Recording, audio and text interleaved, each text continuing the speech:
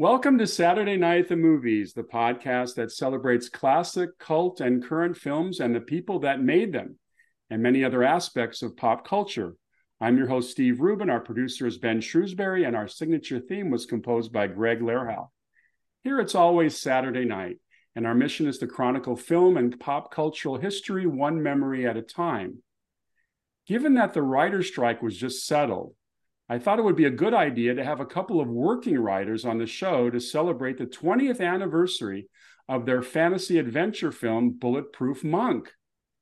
Ethan Rieff and his fellow NYU grad partner Cyrus Voris, Cy as I call him, have been screenwriters and television creators, writers, and showrunners since the early 1990s. Together, they have written screenplays for Tales from the Crypt Presents Demon Knight, the Ridley Scott Russell Crowe Robin Hood, which began as their spec script Nottingham, and DreamWorks Animation's Academy Award nominee for Best Animated Feature Kung Fu Panda. That's a hell of a credit. I'm very jealous. In television, they have created and showrun such series as Fox's Brimstone, CBS's 11th Hour, TNT's Legends, and the Emmy and Golden Globe nominated Showtime series, which I loved, Sleeper Cell. Most recently, they have executive produced the Netflix Indian series Bard of Blood and Netflix History Channel's Nightfall.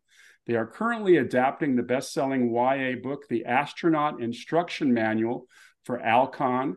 Welcome, Ethan and Cy. Thanks, Steve. Thanks for having us. So let me ask you right off the bat, the writer's strike is over. How did you survive that 4 months? What did you do during that 4 month period? Oh my God, what did we do? I picketed occasionally. Spent more time with my wife and my kids. Helped I renovated a lot of my house. So I just things like that. We didn't really do any writing this time along. It's weird. The last strike, which was in 2000, we didn't really do any writing the last strike. So I was going to say in 2007, 2008, we didn't do any writing because we were literally basically full time on the picket lines every day for that strike. This strike, we hung back a little bit, but we didn't do any writing. So, which I think, weird. I read an article recently that said a lot of people didn't do writing this time around. It sort of felt, I don't know if it was just they had other things to do or whatever. But so, well, I think we will shortly see that many writers did writing during the strike, and there's nothing wrong with that as long as you're writing spec material. Anecdotally, totally cool. Anecdotally, I've heard that there's not a lot of material coming out of this strike. So I didn't feel bad that Ethan and I didn't write a new pilot or a feature or anything like that. Yeah, we have a couple of projects where we're kind of like the Godfather's mentors, helping some less experienced writers on their original series projects. And while the strike went on, we continued with that job because nobody involved, neither ourselves nor those less experienced new writers, are struck companies, so we were able to do that and feel like we weren't, in any way, shape, or form violating the strike rules. And, that was a way to keep some part of our creative writer minds and souls, I think, at least a little bit active, which was good, and it was good for those other aspiring writers because their material they got the chance to improve it a little. If Cy and I know a little bit about what we're doing, they got the opportunity to sharpen that material. So when it does go out into the marketplace at some point, hopefully in the near future, maybe it'll have a little bit better chance to succeed. Are you satisfied with the results of the strike? You mean the deal that we got? Yeah.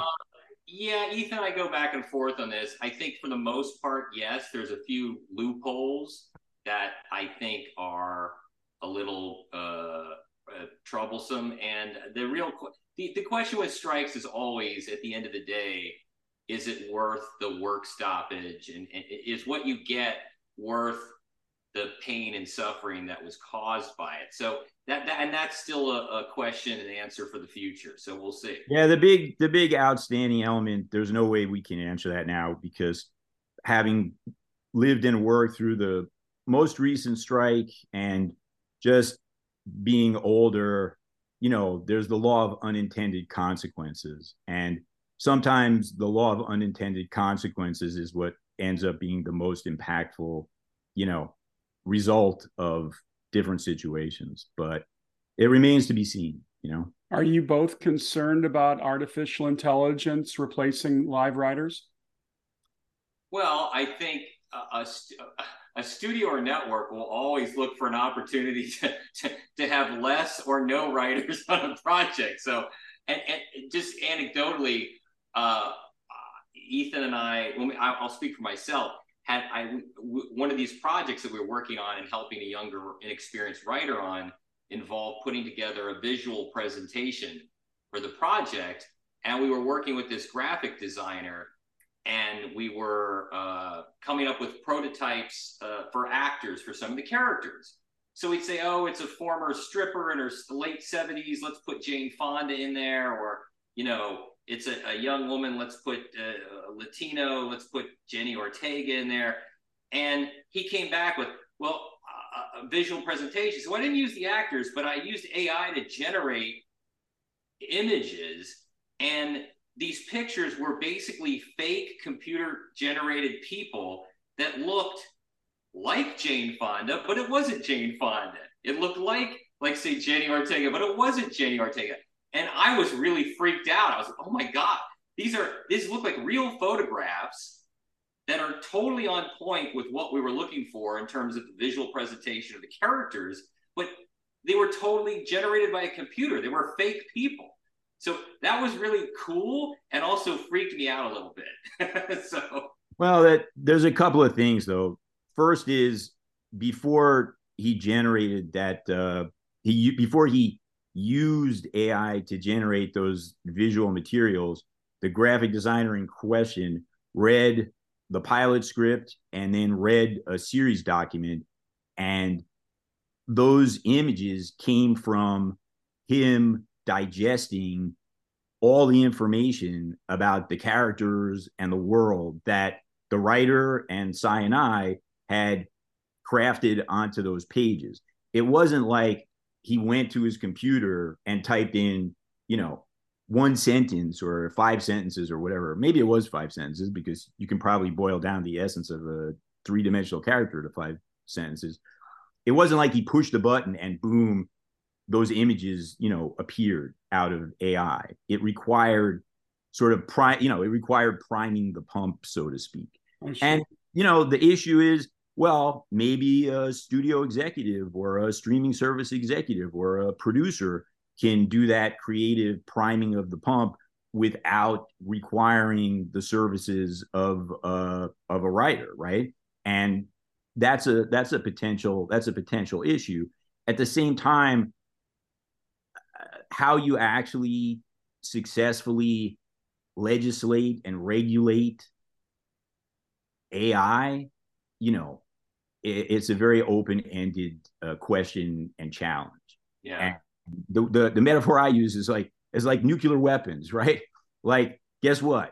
Once the United States had nuclear weapons, humanity was not going back to a world without nuclear weapons. Now, there was still a lot of time, effort, thought put into trying to make sure that nuclear weapons were never again used in anger, or used to test new, improved versions of themselves as little as possible. But we still live in a world full of nuclear weapons. And for me, speaking personally, just my own dumb opinion, I think that'll be the case, for many, many centuries to come, whatever. And that's just the way it is. So you can't put it back into a box or just say it can never be used because it's too useful. It's just about the details of how you try to make sure it isn't used in some egregious, fashion. Well, Steve, I'm just going to add to that. Someone pointed out to me recently that all the great movies that warn of the dangers of technology and artificial intelligence, The Matrix, Terminator. All those movies required. Wait, on his show, you got to say like Colossus, the Forbin Project. No, okay. Well, but all those movies required, The Matrix and the Terminator, for example, required insane technological breakthroughs and special effects in order to achieve this story about how technology is dangerous. I mean, that was sort of a funny dichotomy, you know, like a contradiction. It's like, well, technology is evil, but we need new technology to show you this cool movie. So, well, one of the things I was going to say is that one of the great challenges for any writer is called the blank page. You're staring at that blank page. How do you start? Now with all this AI stuff, if you want to do a story about pygmies living on a desert island with only pineapple to keep them alive, you probably will get 5 pages on what they need to do to survive.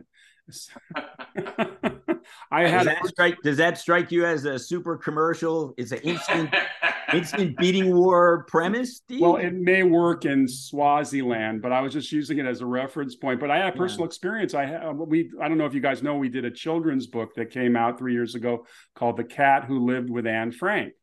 And it's the attic in 1942 from the cat's point of view. There really was a cat that lived in the attic. And one of the schools that we were showing it to asked for a study guide. So I've never done a study guide before. So I typed into ChatGPT, The Cat Who Lived with Anne Frank study guide, 5th and 6th graders.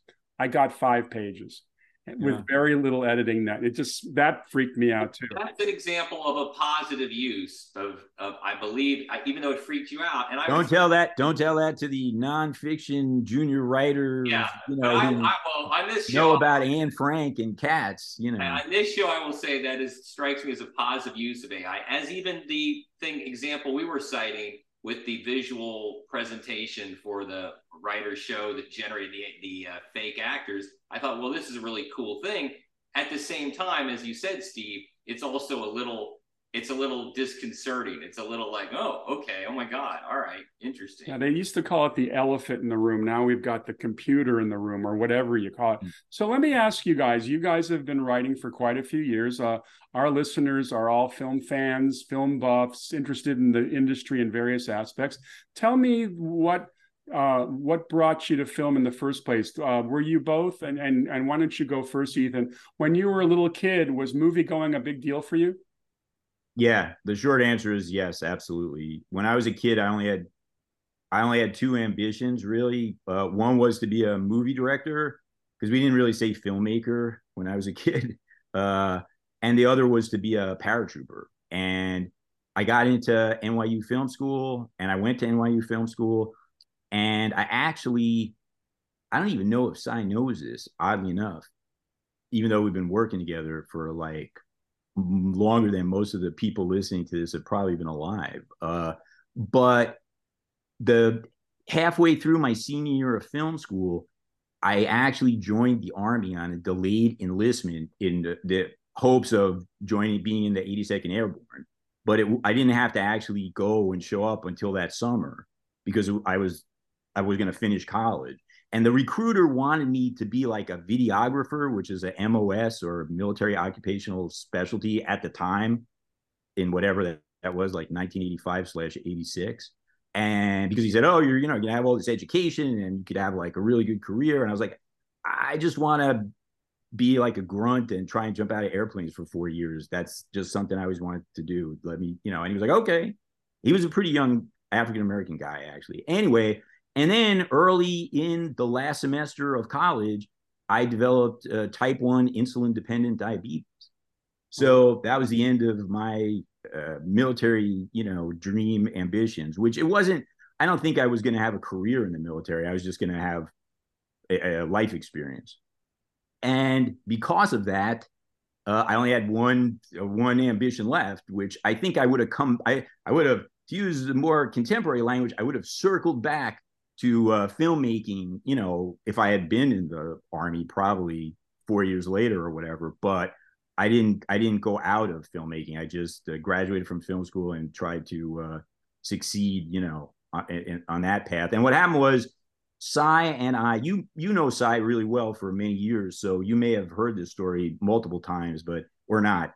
Cy and I met. We never knew each other at NYU Film School. He was 1 year ahead of me. He's like 2 years older than me, and I skipped a grade in junior high school because the age I am in New York City's public school system.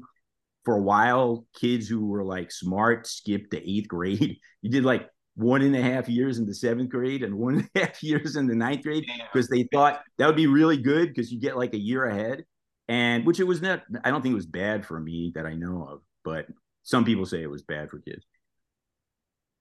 I never met him as a student, but we had a mutual friend who was a classmate of mine who Cy had worked with at like the copy center, I think, at NYU, and a guy named Michael Wolstadt. And Michael Wolstadt threw a graduation party. And so he invited me because I was a classmate of his for the past 4 years and a friend of his. And he invited Cy because Cy was a guy he had worked side by side with for, I don't know, at least a year, maybe, maybe a couple of years. And Cy and I met at this graduation party. And crazy as it may sound, in the spring of 1986, Cy and I, when we met, were the only two people we had ever met who were trying to write traditional Hollywood feature screenplays and were students at the NYU film program, which might sound crazy now, but in those days it was all independent films, experimental films, documentaries. Nobody wanted to write like a Hollywood movie. Yeah, that was much more traditional. Hollywood movies were seen as the domain of USC, which was like the industry feeder school out here. And NYU was famous for, like Cy was just saying, documentary,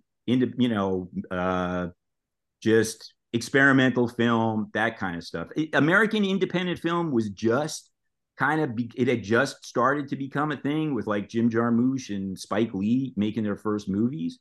But there was nobody who wanted to do traditional Hollywood storytelling that we knew, at least because there was a separate program for dramatic writing. There was like a dramatic and visual writing school or something. And we were in the actual film school. So we met and we started talking about movies, and we liked some of the same directors. We liked some of the same movies. We were both in the middle of writing our first ever screenplays. And we said, when we finish, we should trade and read each other's scripts and talk. And so that's what happened. Yeah, I grew up in the Midwest. I was not a big movie goer until high school. I was more of a TV junkie. I was like a TV kid. And they opened a rep house in downtown Cincinnati, Ohio, probably when I was in 10th or 11th grade. And it was really easy access. My school was downtown. So you could sort of hang out after school and then go to like a 7:00 show. So I started going to this rep house, and that's sort of where I really became a movie buff. And then, as Ethan said, went to NYU. We didn't know each other in school, met afterward, traded screenplays. Ethan always says the joke is we really liked each other's scripts, but the thing that I hated the most of his script was his favorite thing, and the thing he disliked in my script was my favorite thing. So maybe there was some. Which is true. Yeah, it was true. It was kind of funny. Yeah, I'll do it very briefly because I talked about other stuff. Like for me, I was always a movie guy, right? I think I got a regular 8 camera when I was like 8 years old and started making, home movies that were scripted. In my case, mostly period pieces, actually. Well, I did the home. I'm a big history guy. I did the Super 8 movie thing too, but I never, for some reason, again, I didn't go to the movies a lot. I made the Super 8 movies in the yard and everything. I went to the movies a lot, but I also watched a lot of movies at home because I grew up in Brooklyn, New York, and in New York, it was the 4:00 movie and the 4:30 movie were on every single day of the week. So if I wasn't busy that afternoon, I would watch a movie. The 4:30 movie, because it was only an hour and a half, I guess, between 4:30 and the 6:00 local news. It was sometimes they'd split bigger movies up into 2 parts, And so it'd be, you watch the first half one day and the second half the next day. I bet it was this. I bet it was the same as LA, because we had the 6 o'clock movie, and they had a horrible reputation for taking movies that were like 2-hour movies and running them in a 90-minute time slot with commercials. So they cut chunks out. They're the most egregious. I think I remember my friend told me they ran the original The Day the Earth Stood Still, where the movie begins with Michael Rennie's Klaatu character walking down the street about to enter a rooming house. They eliminated the whole opening of the movie. But whoa. So what's the very first movie you remember seeing as a kid? Everybody has their first movie memory of a movie. So Ethan, what was yours? Yeah, mine was a man called Flintstone, which, I was age appropriate, I guess, that probably came out when I was like 5 years old or something. The Zabba Dabba Doo is one of your first catchphrases, probably. I mean, I knew the Flintstones from watching them on TV, I guess, which is, I never thought about that before, but I guess it's a very early, perhaps the earliest like cross-platform adaptation or something. What about you, Si?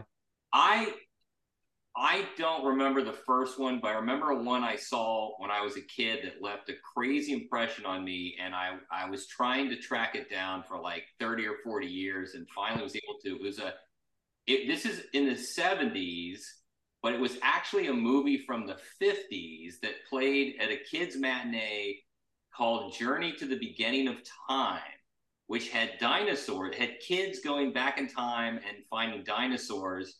And they actually get to the beginning of time, and it's this like bleak, gray shore. There's like the water, it's the ocean, but it's dark and depressing, and there's nothing because it's the beginning of time.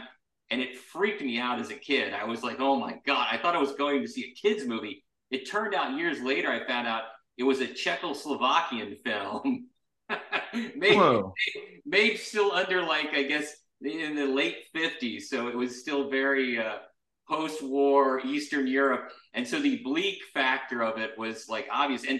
But I literally, for years before the internet, I thought I had sort of made this movie up in my head because it was a movie that you couldn't find. Nobody knew what I was talking about.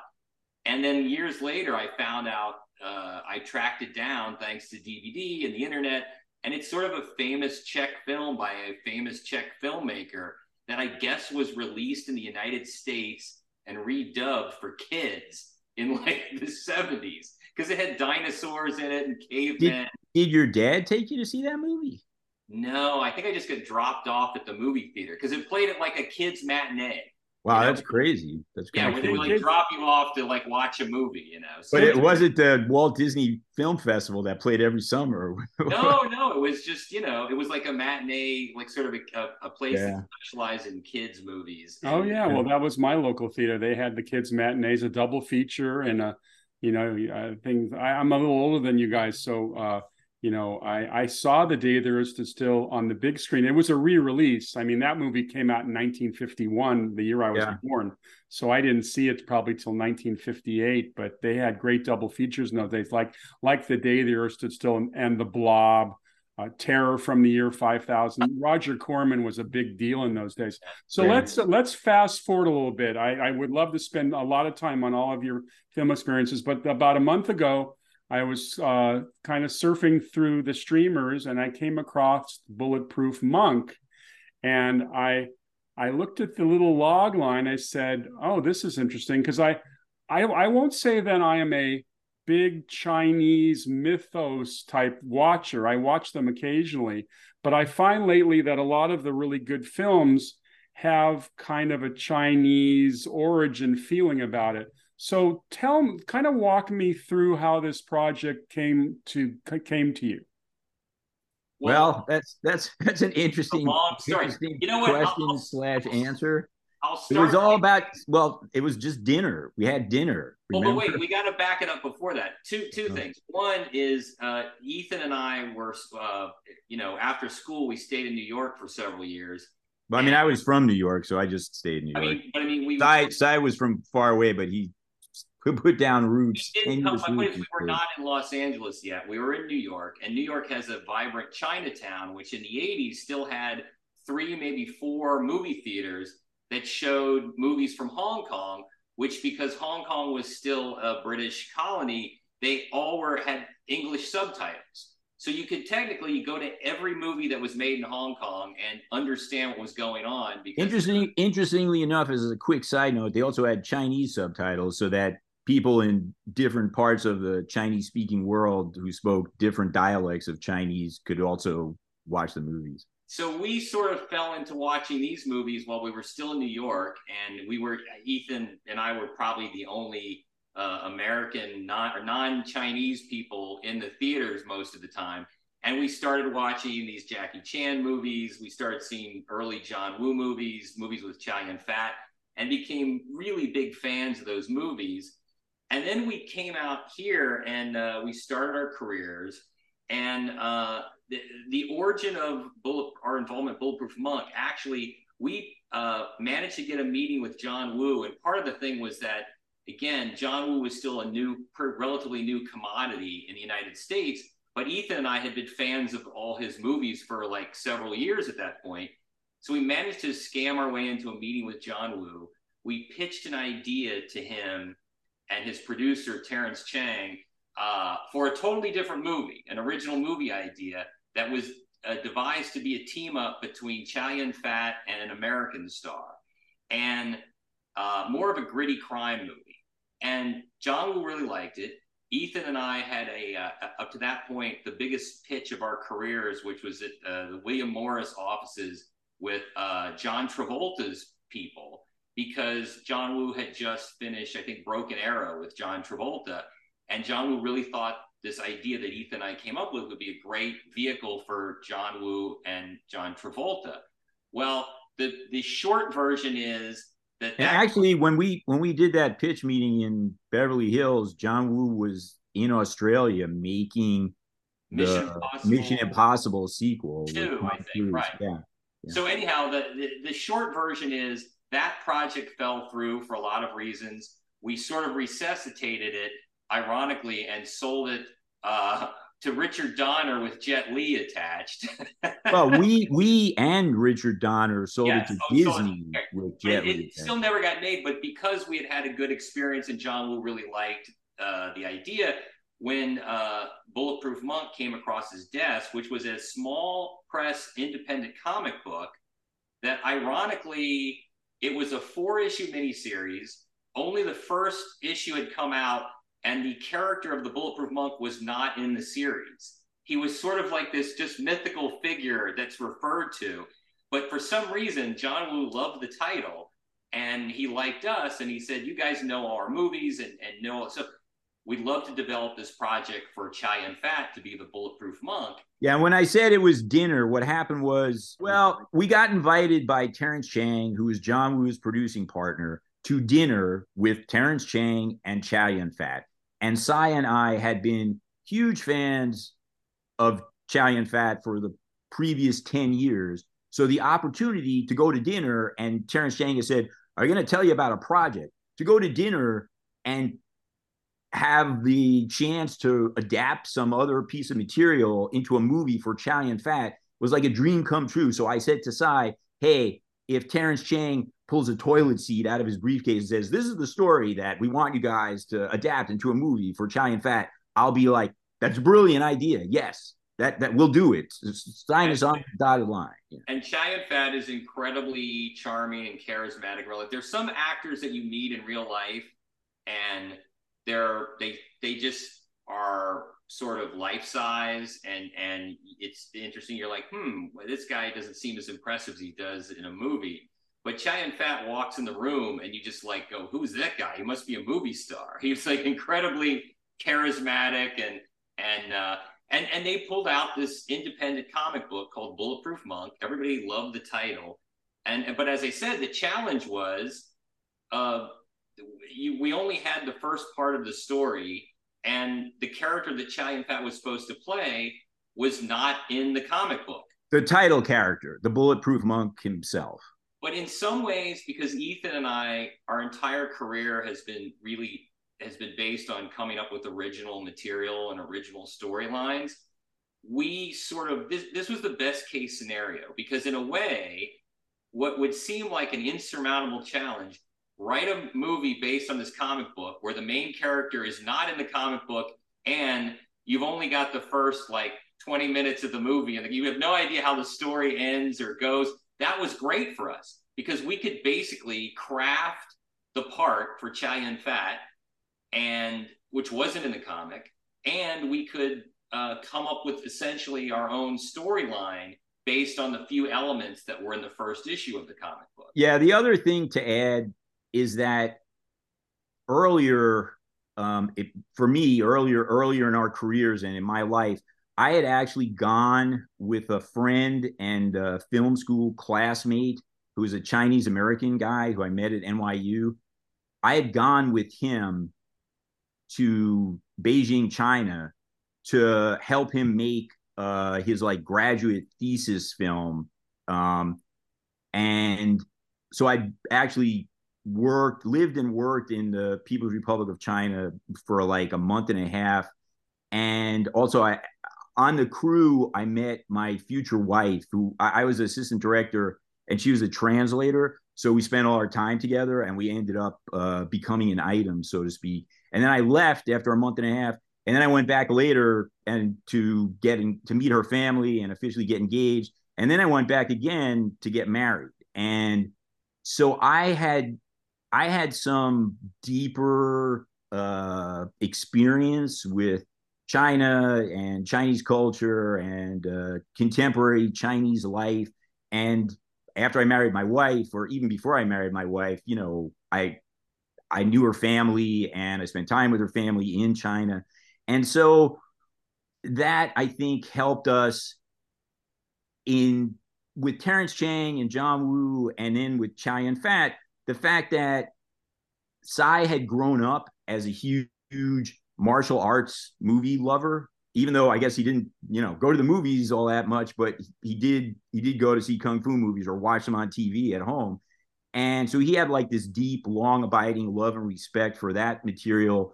And I had actually lived in China and my wife was Chinese and I spoke a little Chinese.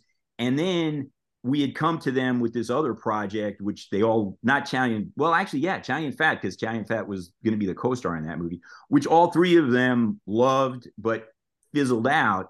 We were sort of like the perfect guys in their mind to take this comic book, and turn it into a vehicle for Chow Yun-fat, where at least we had a little, somewhat more familiarity with the East Asian cultural aspects or pop culture aspects than, the average American screenwriter would have. Now, who was backing all of this? Who was at this point, who was the financing entity?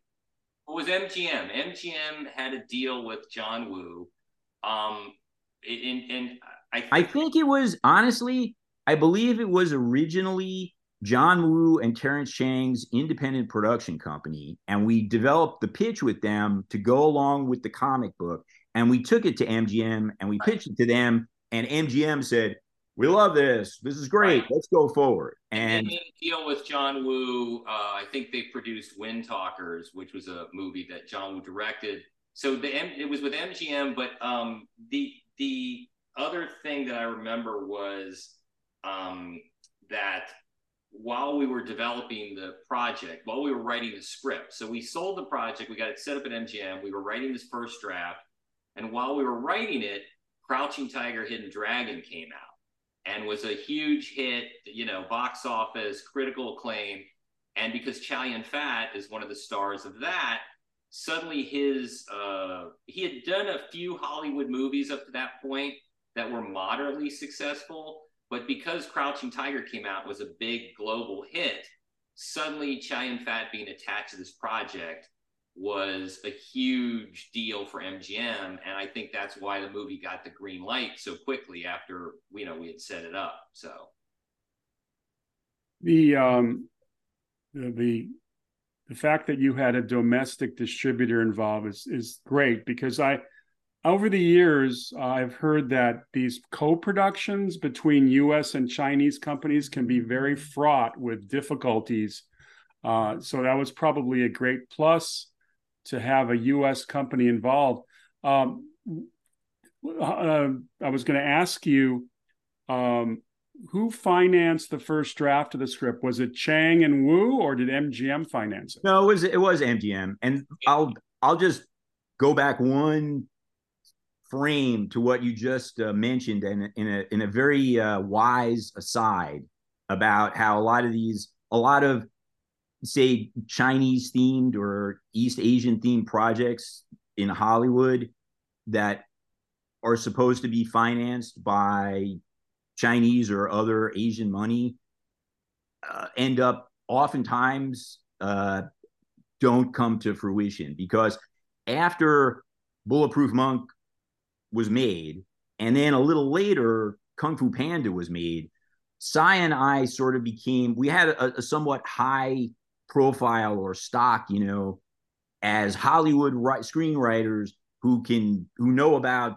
Chinese topics or subjects and can deliver the goods, and we had a almost endless series of Chinese producers and Chinese studios come to us with potential projects. And of all of them, over the course of many years, none of them ended up actually being, working out once it came to the nitty gritty of the business side, except one at the tail end, which the Chinese guys with the money on that one were actually based in Hong Kong, not in mainland China. So it was, we sort of realized along that path, we realized there's a good chance that this is not going to come to fruition. Also, it's just it's just the way of doing business is different, and the way of doing contracts. Ethan and I tried to at one point get the rights to adapt a Hong Kong movie, and it was soon after, I think, The Departed was a big hit, and so there were a lot of agencies that were setting up these meetings, and we were and people were oh, find a cool Chinese movie to remake. And we had a movie that we really loved that we were trying to get the remake rights for.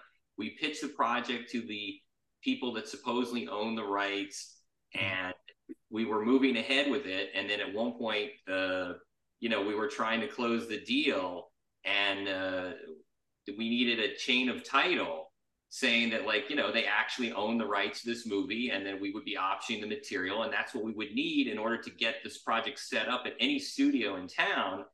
And the Chinese company was like, well, we don't have a chain of title, we don't have anything like that. What do you mean? They weren't that clear and above board, actually. That was what Cy just delivered as the answer. Was after like a year or at least half a year of back and forth with lawyers and executives. We don't have no stinking chain of title. So as a writing team, and I'm a member of a writing team too, I'm curious, when you are working on a screenplay together, are you both in the room, or are you writing separate scenes, or how does your dynamic work? Well, when it started, for years, we were both in the room. And that was just sort of, and either one of us was typing and one of us was talking, or vice versa. We were both in the room and we were going over everything as we were writing. When we got into television, and in television, especially when you're in production, you have an incredible time constraint. So, you're always on a deadline if you're producing a television show. At that point, we had been writing together long enough, both of us at the computer, that we were sort of, because of the time constraints, it just wasn't practical to do that. So then it became more like we'd outline a project together at the computer or at the typewriter in the old days, or at the Commodore 64 in the old days. But that was before TV, but yes. Yeah, but we would outline the project together, and then at that point, and usually we would write the first 10, 15 pages together at the computer, because you want to get a sense of the tone, you want to get into a rhythm of the characters, of the type of scenes you're doing. And then at that point, again, sort of driven by the television schedule, it became okay, you go write this this scene between the two characters where they're fighting about so-and-so's wife, and I'll go write this chase scene, and then we'll go back and we'll trade those and rewrite that. And so at the end of the day, even though we would start splitting up scenes, we would rewrite each other's material, and then the final version would be the two of us again, sort of sitting at the computer again. So everything that we generate is gone through both of our hands and our minds and our eyes multiple times. But again, and I think that's sort of how we still work now. I think we've been working together so long that you develop a certain trust level where, I don't know exactly how Ethan's going to approach a scene, but I know he's not going to screw it up. And I think vice versa, so that we can trust each other to do versions of these scenes. And then we can come back and work on each other's material and throw it up against the wall and see what sticks. But when we started, we literally just both were hovering over the computer all day, every day. But you guys would take turns driving. Sometimes Ethan would drive. Sometimes Cy would drive. You mean driving to meetings or driving? No. We started typing, driving the scenes. Yeah. Yes, but we would both be there. Like, again, it would be like Ethan would be typing and I'd be saying, and then Joe says this, and then Bob says this, and then Ethan would say, but then maybe Joe can say this. Or generally speaking, in the early days, I would be at the computer because it was my, I mentioned in passing, Commodore 64. He didn't want me to break his Commodore 64. It wasn't that. It was, so I would be doing the typing, but half the time I'd be typing and then Cy would sit down and revise what I typed. And the other half of the time, I'd be transcribing what Cy was telling me. Because while he was sitting or standing or pacing or whatever, in the same space, and then I would do a tweak pass on that. Over the years, we've heard a lot of different variations because I think every writing partnership, is very specific, obviously, and sometimes you hear one person in the team is all the great characters because they know people so well and they have such a wide breadth of experience with different kinds of human beings. And the other person is like world building and places and locations because they traveled a lot or whatever. And, that's cool if that's how it works. For myself and Cy, it was always just a 50-50 split down the middle of we both were as engaged and as much served as much as the source of pretty much every subdivision on the list of what goes into this project, Now, you guys are writer-producers now, and you've been for many years. On Bulletproof Monk, was there a sense that you guys would also have a producing function on this movie, or were you writers pure and simple? No, we were writers pure and simple, but interestingly enough, when Bulletproof Monk got made, we had already crossed over into television and already become executive producers of TV shows. Showrunners, yes. Showrunners. And I actually remember being aware of the fact that on Bulletproof Monk, some of the things that we did in terms of our ideas about casting or our ideas about some changes to some particular, details of how an element of the story was going to get done, were kind of producer contributions, but we certainly didn't get any producer credit. And Bulletproof Monk, I think I speak for Cy as well as myself when I say this, in the movie world, Bulletproof Monk was like probably the most purely positive experience of our careers until the movie came out and tanked at the box office. So, which is just what happened for a variety of reasons. But in terms of our dealing with notes on the screenplay and our being embraced during pre-production, production, and post-production by all the other more important, more higher level powers that be, because if you know about Hollywood, the screenwriter, if you're not also the director or the producer or the movie star, is is the least equal of all those parties. The lowest man on the total. Yeah. It was very positive. We really, I mean, we might have had some creative complaints along the way there, but in terms of the professionalism and like the just positivity and like the human decency with which we were treated and that experience for us, we had no complaints, even though they didn't give us producer credit for some of our I'll give you contributions. A perfect example. We were on the set, and here's like a weird little producing thing, but we were on the set, and if you Cy, tell us where this is. Was this made in California? No, it was made in Toronto, in Canada. So we were on the set in Toronto at an old movie theater that had been art directed to be a Chinese movie theater, sort of autobiographical, that Ethan and I started watching these Hong Kong movies in. And the character played by Xiaowing Scott works in the Chinese movie theater.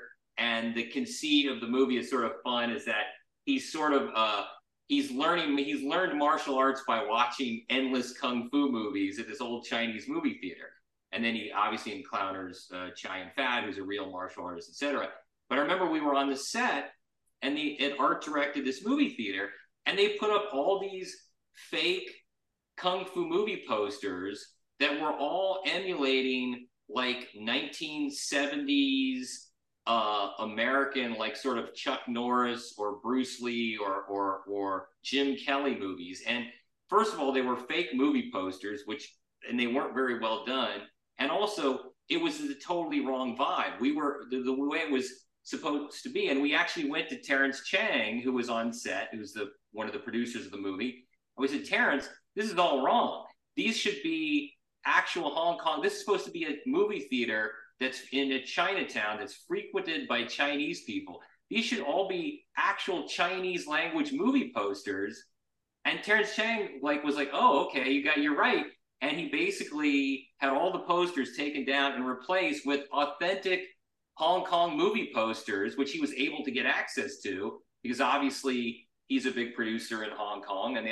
And so, I mean, that's a perfect example of a small detail, but as a producing thing that Ethan and I were able to do to sort of like give the movie more authenticity or give the mise-en-scene. Yeah, the only addition I'll make to that anecdote is that Cy told is that first Terrence Chang, I'm sure, went to Paul Hunter, the director. And, obviously the director. Spoke to him and got his approval and agreement on that adjustment to the set decoration. Let me ask a question. The movie begins with, like, I guess all action movies these days has the big action set piece, which is fabulous. They're fighting on this bridge thing with all this crazy characters and introducing Chow Yun-fat's character. Then you cut to 1940s, I guess it's like a Tibet or a Nepal. I assume that Ethan, being the history buff, did you decide to give the story a World War II beginning, or was that in the comic book?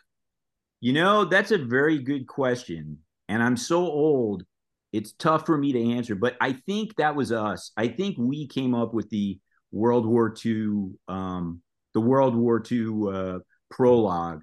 And actually we put it into a comic book version of the movie, which came out, even though the movie's based on one comic book miniseries, there was actually another comic book that came out when the movie was released, and we contributed one story to that comic. It was kind of like a compilation of a few small short stories, and that was a World War II story also. And it is Tibet, and I was familiar with,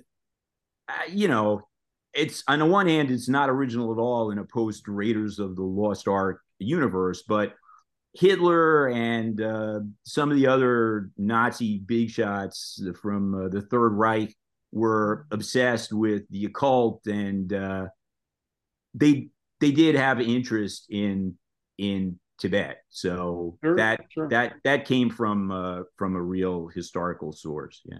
Also, we felt like, who better villain? Nazis are always great bad guys, instantly hateable.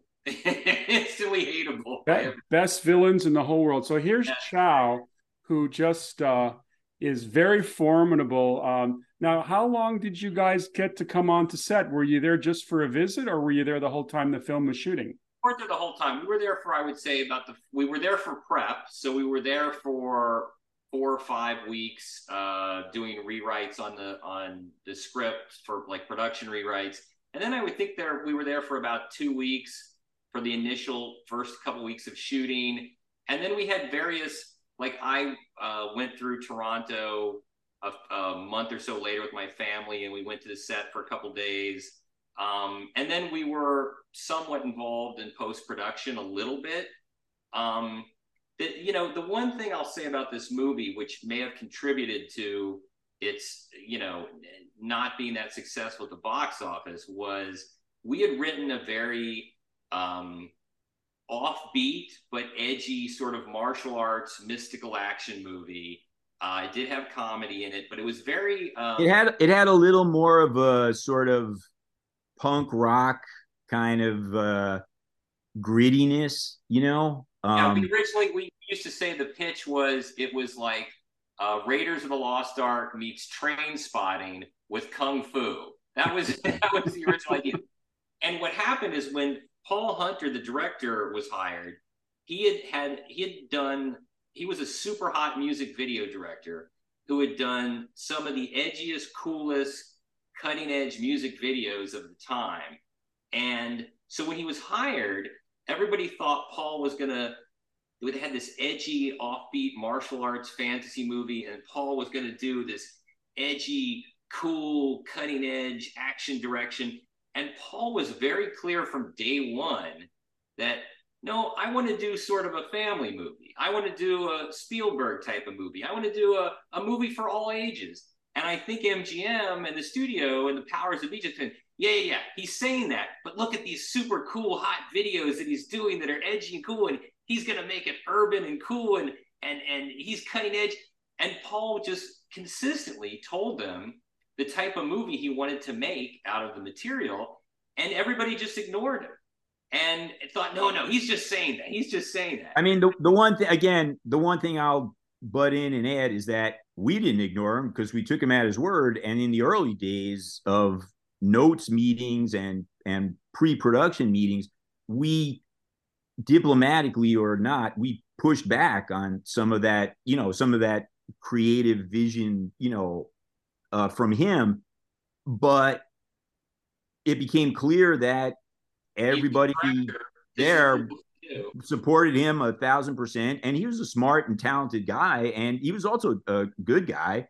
And we were just, our concerns or our caution regarding some of those adjustments or changes fell on deaf ears, and so we sort of fell into line like good soldiers, so to speak. Right. And so the thing is, while I think the movie is fun, I think it totally missed the target audience, or the audience what the audience expected from the movie when it was released. I always jokingly say, and it's actually not jokingly, it's true, when we did the first test screening and the results came in, and obviously the target audience for a Chow Yun-fat martial arts action movie is young males, and they expect an edgy, cool movie. It was Ethan and I have written the only martial arts action movie universally beloved by middle-aged women and teenage girls. That was the audience that checked the boxes and said, "Oh, amazing, awesome, 5 stars,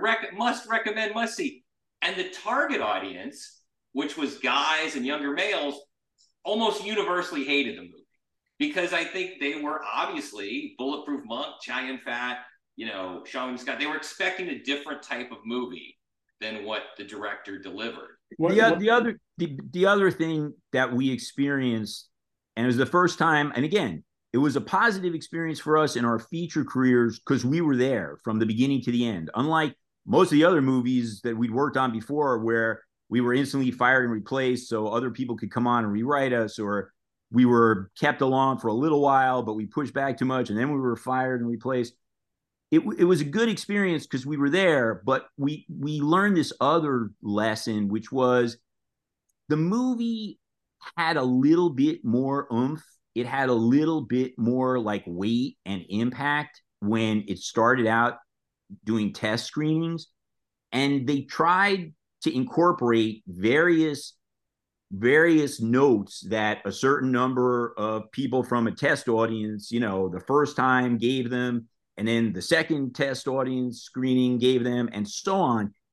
And it became clear to me inside that by the time we got through the editing, post-production revisions, from the beginning of the test screenings to the end of the test screenings, everything that had been cut out, which were small, relatively, specific, you might say at the time, minor cuts, it added up.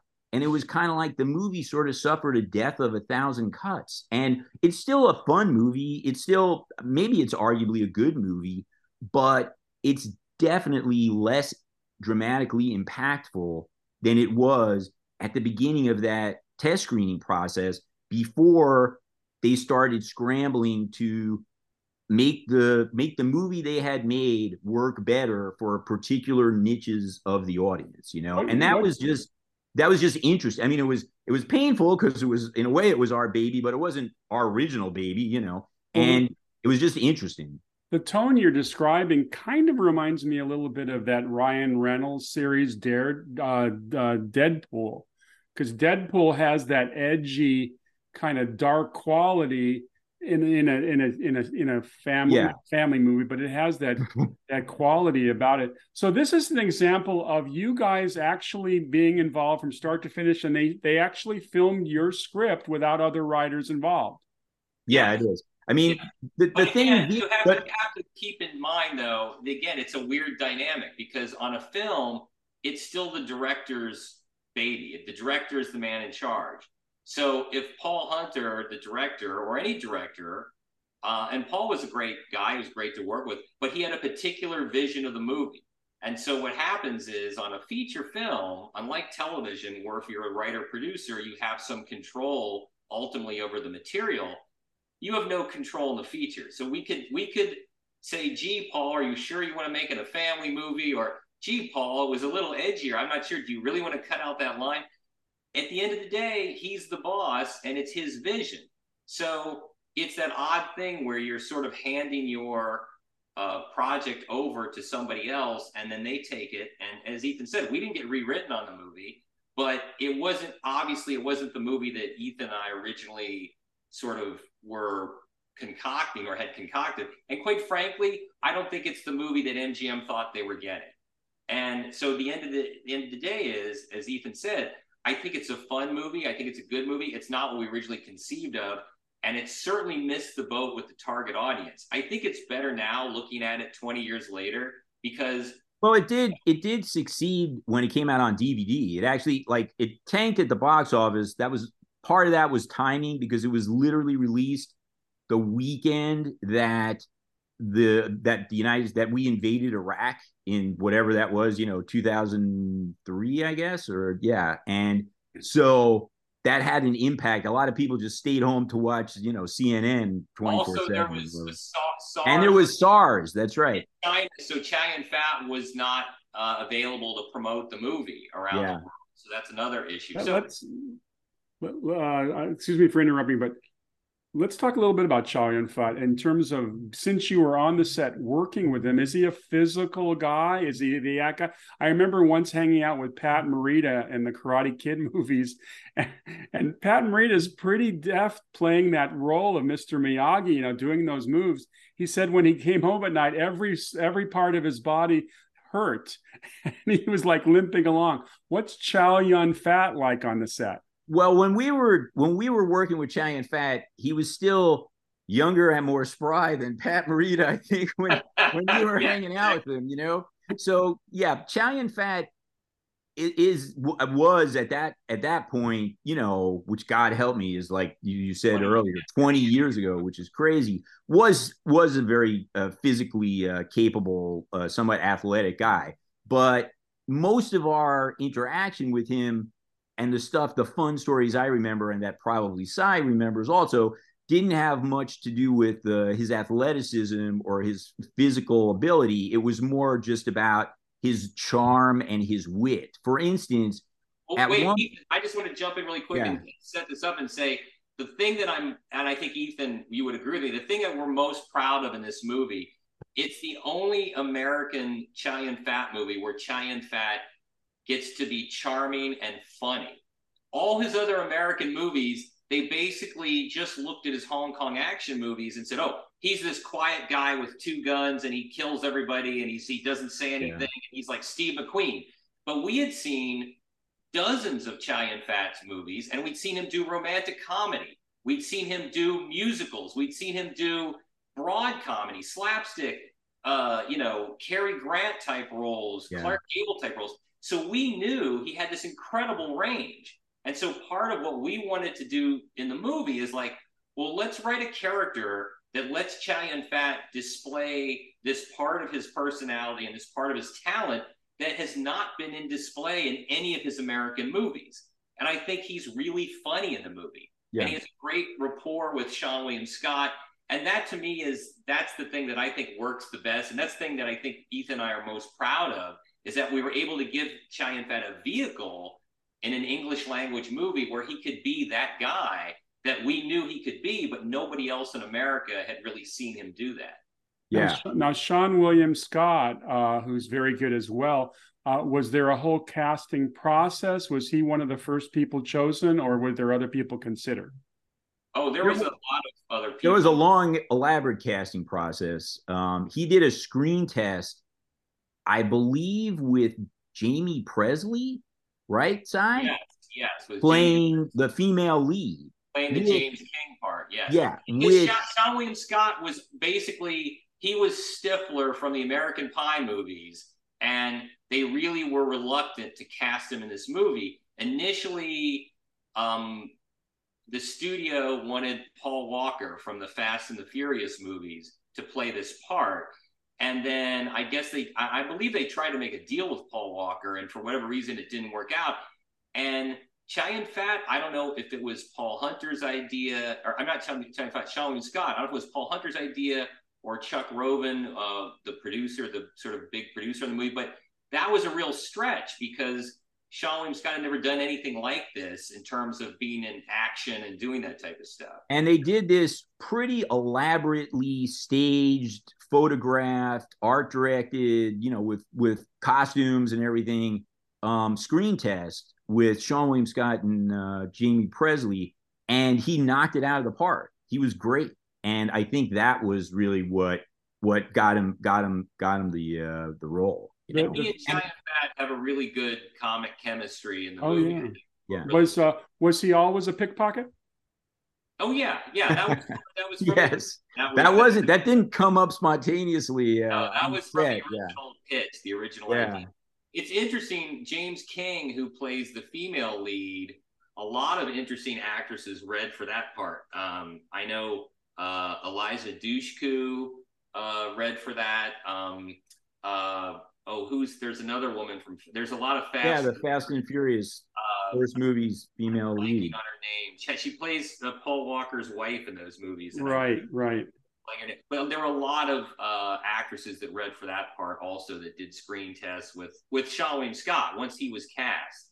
So well, I love the fact that she's a mob princess.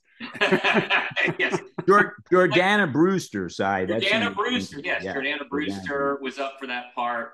Well, it's funny because just to the tone change, the gang that she's the part of, her sort of gang boyfriend in the crime world, in the original, more subversive, edgier script that Ethan and I wrote, his name was Mr. Fucktastic. That was his nickname. Yeah. And in fact, he still wears, you can see he still has that tattoo on his chest. And then as it became clear that this movie was becoming more of a family-friendly movie, they sort of like blurred it or CGI'd it out so it maybe looks like Mr. Funktastic, maybe, perhaps? Yeah, no, exactly. Well, I think that's what, it's not maybe, they dubbed him into Mr. Oh, they literally, I haven't seen the movie in a while. Yeah, they literally changed the wording. Now, one of my favorite characters, who I thought was very effective, was definitely the bad girl in the piece. Oh, yeah. Victoria Perfect is the actress. Yeah, she was right. Great. She was great. I mean, she had she was the beginning of, wicked females were starting to populate films in droves, and she certainly did her job as I guess you'd say she's a neo-Nazi princess. Yes, that's true. She's great. She's great. It's funny. Now you're a film historian and a guy. See, I have to say the other fun thing, and I want Ethan to tell the story. We got to work with the legendary Mako on this movie. Mako plays the owner of the Chinese movie theater, who I think we make a joke in the movie that he's actually Japanese. But Ethan, do you remember when we were on the set that day and Mako asked you that great question? Mako, do you know the story that I'm telling you about? You mean the... Yeah. Tell the story. No, I just remember the punchline. I don't remember. Oh, well, Mako goes up to Ethan and I'm standing there and he says, this next scene, should I play it with my teeth in or my teeth out? And he pulls his dentures out. And then Ethan says, tell me you said, Ethan. What did I say? I just remember the teeth. Oh, and Ethan said, Mako, it's not a horror movie. Wow, that was pretty funny. That's good. About 10 years before you guys did Bulletproof Monk, I was in Houston working on a movie called Sidekicks. It was a Chuck Norris family movie. And I got a chance to work with Mako too. He's a real interesting guy. I like pray at the altar of the Sand Pebbles. It's one of my all-time favorite movies. Yeah, great movie. Wow. And it has one of the most excruciating torture scenes to watch. Mako's spread-eagled on the bamboo poles, and the guy's slicing him with his so you gotta learn about these things. So I asked Mako, I said, Mako, that scene was horrifying. And he says, the guy who was torturing me was one of my best friends. He was like a teacher from a local school, and the machete blade had a little device on it that every time he sliced or fake slicing Mako, he would push a little device and blood or, faux blood would drip onto his chest. It was just classic. But Mako, what a great force. Okay, so here's the story I actually do remember. I don't know if Cy remembers this. And this is one of those, I guess the story Cy just told is another example of kind of producerial services that we rendered on Bulletproof Monk, like put your teeth back in, actor. But this was the source of another one. Cy and I were on the studio lot at Columbia, which isn't that far from where Cy lives, actually. This Columbia lot in Culver City. Sony now. It's now Sony. Yeah, well, Sony Columbia. And we got into an elevator. Might have been in the parking structure. I don't remember. And Mako was in the elevator. And we both instantly recognized him and started talking to him about what big fans we were, and he was really nice. He was really cool. He was like happy that these two guys, at the time, young guys. This is before. Yes.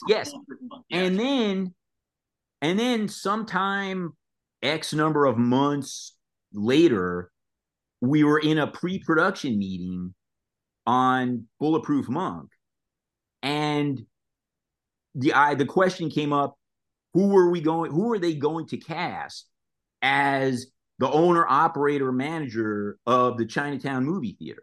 And Cy and I looked at each other and we both said, Mako. Mako would be great. Mako got cast because I don't know that we would have had the presence of mind to think of Mako if we hadn't literally crossed paths with him like a matter of, weeks or months before that.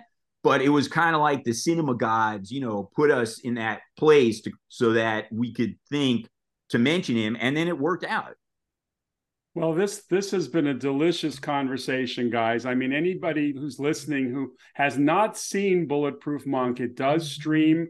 It's probably on one of on-the-demand services. It's a fun movie. It's if you're into martial arts sequences, there's great martial arts. There's great mythos. There's some good Chinese mythos, fun performances. I enjoyed it very much, and I'm delighted that we had a chance to talk about a movie you said you don't get a chance to talk about much. No, it's true. I couldn't even believe it was 20 years ago. Yeah, that's shocking. This is Saturday Night the Movies. I'm your host, Steve Rubin. Our producer's Ben Shrewsbury. I just wanted to tell everybody that we are on the Spotify, Amazon, and Apple platforms. Please subscribe if you haven't. We try to present a good show each week. We're starting to turn videos onto YouTube. There's going to be a YouTube channel. And just definitely keep listening. Ethan, Cy, thank you so much. Hey, thank you, Steve. Thank you. Thanks. We've been listening to Ethan Rieff and Cyrus Voris, who I call Cy. You go by Cy, right? Yes, sure. Absolutely. Thanks, guys. Thanks. Hey, thank you.